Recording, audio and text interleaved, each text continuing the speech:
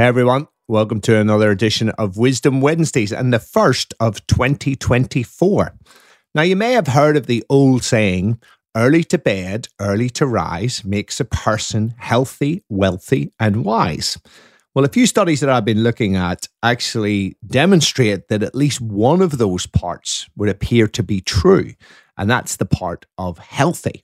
So I'm going to talk through these research papers. So the first one was published in 2022 in the journal Experimental Physiology, and it was looking at the impact of chronotype, people who had metabolic syndrome, on their fat oxidation and also their glucose disposal. So chronotype is a circadian classification that identifies the preference of someone to either go to bed early or to go to bed late, and it's around alertness. So early chronotypes are people who wake up early and tend to do more stuff early in the day, and the later chronotypes tend to wake up later and they sleep later and they can't really come alive at night and do their best stuff at night.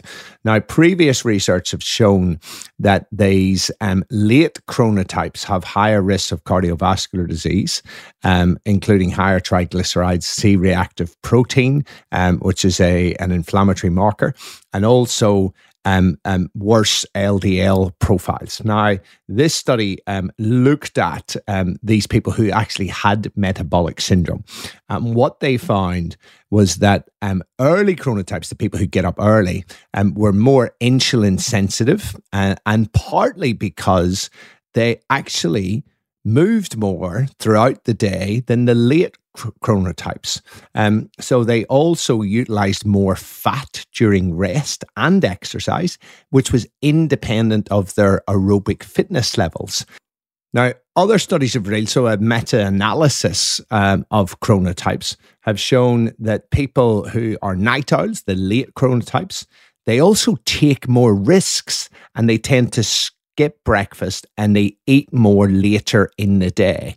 And these things, and particularly backloading your food to later in the day, is probably one of the driving factors between the increased risk for type 2 diabetes and heart disease. And we see in these observational studies that people who do go to bed later tend to have a higher risk of heart disease and a higher risk of diabetes.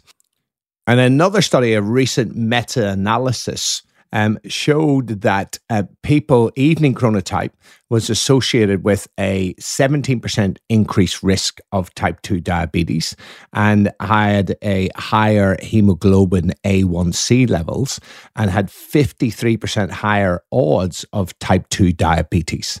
Now, this new study, so these are observational studies, and look, we can draw pretty good conclusions from those observational studies because we do understand the mechanisms behind them.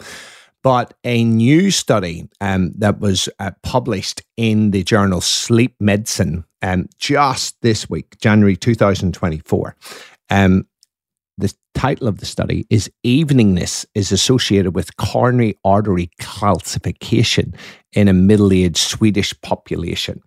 So what they did was they looked at a whole heap of participants. So there were 771 participants. Just under half were male and just over half were female.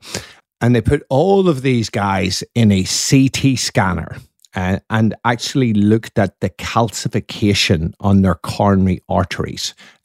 So there are all these risk factors for heart disease, things like cholesterol. You'll know that that's a risk factor for heart disease. Blood pressure is a risk factor for heart disease. But the mechanisms are this calcification of the arteries. At least that's one of the major mechanisms. So this study adds a lot to our knowledge because they were actually looking at not proxies. So they weren't looking at their levels of cholesterol or blood pressure. They were looking at the actual health of the people's arteries, which is really, really important. And what they found was that those who were extreme evening types, so who went to bed the latest, had an odds ratio of having calcification in their arteries of 1.9 compared to the extreme morning types who would get up the earliest. Now, when you look at odds ratios for cardiovascular disease, when you see 1.9, that is massive.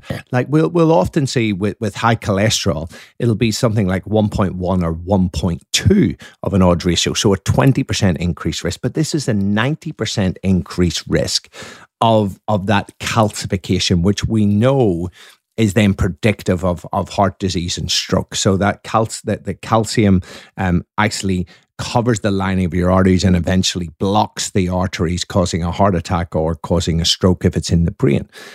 So this is, I think, pretty profound research, particularly when coupled with all of the other observational evidence. So what do we do about this? Well, look, we know that there are certainly genetics involved in this.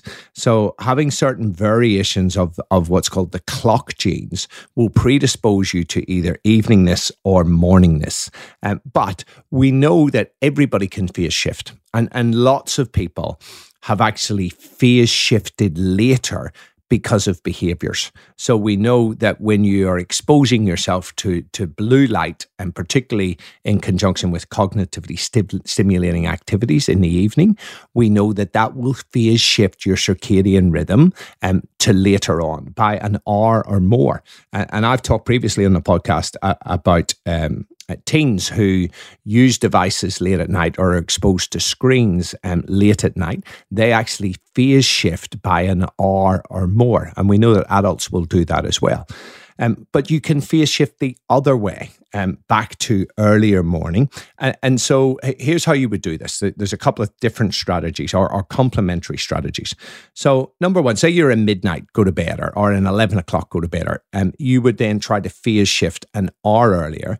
And the way you do that, say it's midnight and you want to phase shift to 11, 10 o'clock, you turn off all lights and just have or all particularly bright lights.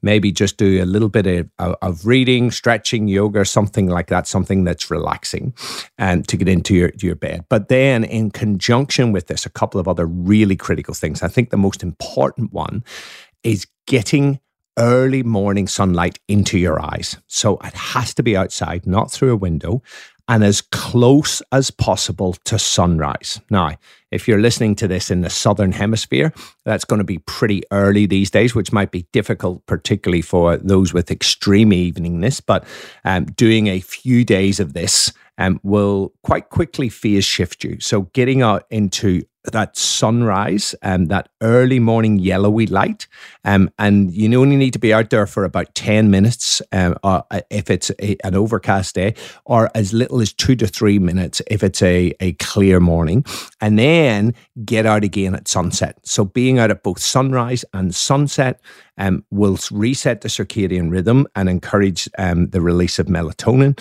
And then you need to make sure that you're not having that artificial light late at night. Just those low-level lights are the things to go by. And then the other thing that is significant in this is eating.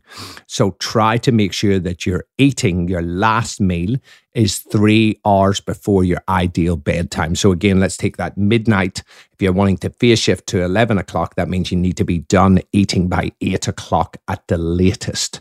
So those things in conjunction with doing early morning exercise, which again is going to be pretty friggin' difficult for those evening types. But I can pretty much guarantee you, if you run a 2-week experiment and you try to get up as close to sunrise and get out, go for a walk, go for a run, do some exercise as close to sunrise as possible, and then get out again in the evening light. Make sure you've done eating 3 hours before you go to bed, and don't have any of those lights and screen use an hour before you go to bed. Within 14 days, if you haven't phase shifted by an hour earlier, you can absolutely troll me on social media. So go to Instagram and type in @paultaylor.biz. And if this doesn't work for you, troll the hell out of me, because I can tell you this stuff actually works. And I know it works because I have successfully phase shifted. I know that I have clock genes that make me more of an evening person naturally. And I used to go to bed between 11 o'clock and midnight. And now I am in bed between 9 and 10 o'clock every night. And that's because I use this protocol. So that's it for this week. Catch you next time.